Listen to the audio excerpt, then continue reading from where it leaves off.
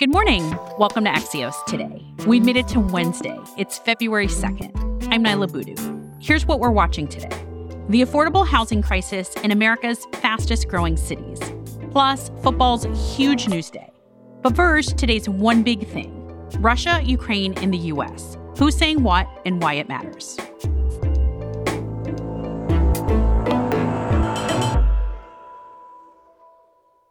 Tensions between Russia and Ukraine continue to grow, and the story's had a lot of twists since we last talked about this on the podcast. Russian President Vladimir Putin said yesterday that the U.S. was trying to pull Russia into a conflict it doesn't want with Ukraine. Meanwhile, we've been hearing mixed messages from the Ukraine government about the U.S.'s stance. So what's going on here? I asked Axios' national security reporter, Zach Basu, to give us a reality check. Hey, Zach, can we start with what Putin actually said yesterday?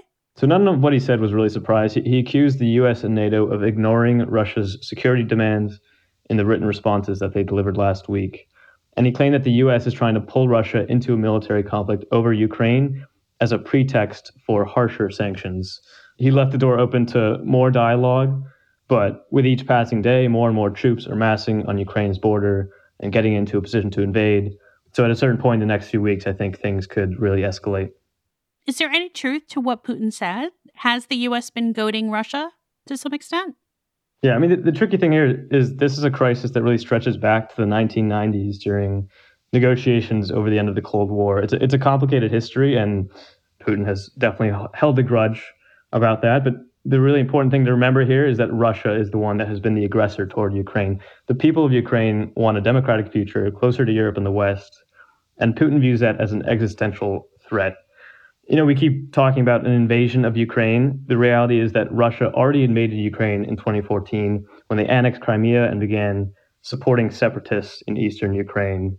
Putin is the aggressor here. He's the one who wants to change international borders by force and coerce Ukraine into staying in Russia's sphere of influence. So, you know, I would not recommend taking anything that he says in good faith. Zach, I think part of the confusion here is that Ukrainian President Volodymyr Zelensky has been sending some mixed messages saying the U.S. is causing panic while still asking for help from the U.S. Do we know where Ukraine stands on this? Yeah, I mean, Zelensky has a really tough job here. He obviously wants his country to be prepared as best it can to deter a Russian invasion. At the same time, he has to govern Ukraine and hold together this somewhat fragile society that's already gone through so much over the last 8 years. So, you know, he's expressed some frustrations about media coverage and the warnings from people like President Biden, who say a Russian invasion is imminent because, you know, that kind of rhetoric has already had a serious effect on Ukraine's economy. It's scaring people. And, you know, there are even some Ukrainian officials who believe that this is part of Putin's plan. It's a form of psychological warfare that destabilizes Ukraine and does all the work for him without any Russian troops even having to cross the border. Axios' Zach Basu. Thanks, Zach. Thanks for having me. In 15 seconds, we're back with how Charlotte, North Carolina is trying to address its affordable housing shortage.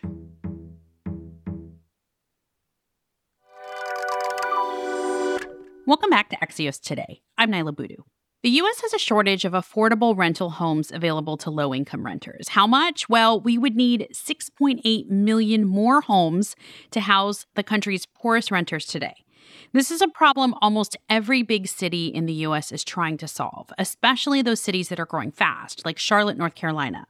Although the city's trying to quickly build at its current rate, it would take more than 70 years to solve Charlotte's housing shortage.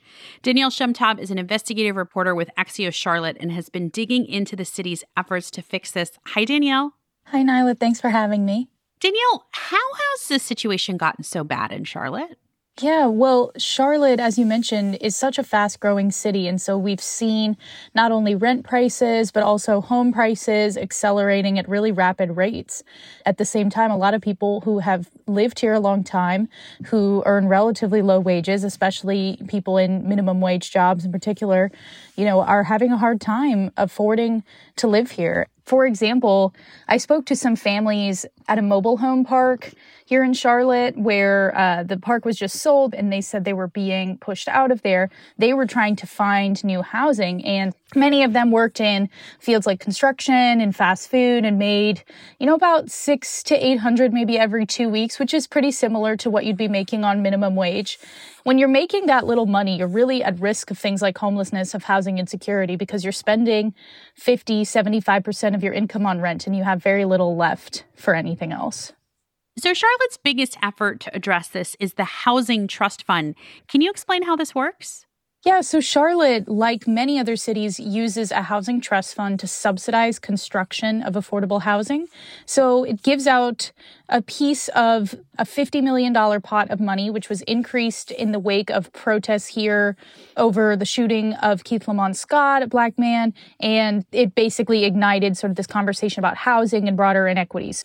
It has been effective in terms of increasing the number of units in total that we're building, but I think it's clear that it's still not enough, even with all of this investment. One of my sources told me, it's $1 billion problem. What other solutions are people talking about or trying to implement in Charlotte? I think I would say that vouchers are basically one of the main alternatives to subsidizing housing costs for people. And they're a lot more, immediate, of course, than waiting for construction. Without federal intervention, it would certainly be a challenge for cities to give vouchers to everyone who needs them. But I do think there are conversations going on in Charlotte and across the country about local programs that can at least help fill some of that need. Danielle Shemtab is an investigative reporter with Axios Charlotte. Thank you, Danielle. Thank you.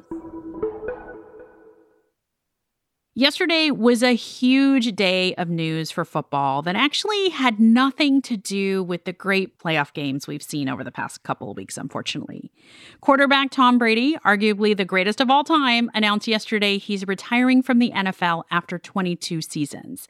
Also yesterday, news broke that former Miami Dolphins head coach Brian Flores is suing the NFL and 3 teams, the Dolphins, the Broncos, and the Giants, for racial discrimination after he was fired last month.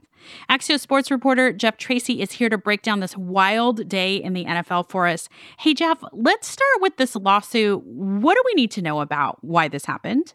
Basically, Flores was fired about a month ago after leading the Dolphins to 2 really good seasons. So it was a little bit confusing. Didn't hear much about the reasoning behind it, but then suddenly this bombshell comes out that actually involves a couple other teams.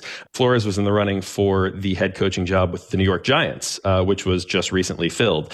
And he thought he got it when Bill Belichick, actually, the coach of the Patriots, texted Flores to congratulate him. He actually meant to text a different Brian Daboll, who actually got the job. That was sort of a last straw for Flores because he realized that the interview that he was supposed to have with the Giants after that text message was, in his words, a sham. It stems from the Rooney Rule, which is a rule that's been around since 2003 that makes NFL teams interview a number of minority candidates for big positions. And Flores basically realized, okay, this is not even the first sham interview I've had. It happened also with the Denver Broncos in 2019. Let's turn to Tom Brady, who often gets this greatest of all time title. What will his mark be on professional football?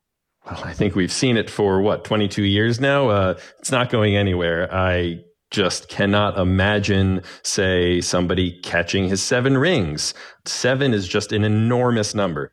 He led the league in touchdowns and yards at 44 this year. I don't think anybody's going to catch him. Axios' Jeff Tracy. Thanks, Jeff. Thanks, Nyla.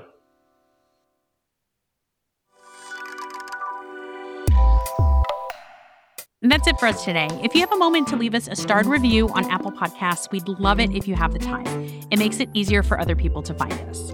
I'm Nyla Boodoo. Thanks for listening. Stay safe, and we'll see you back here tomorrow morning.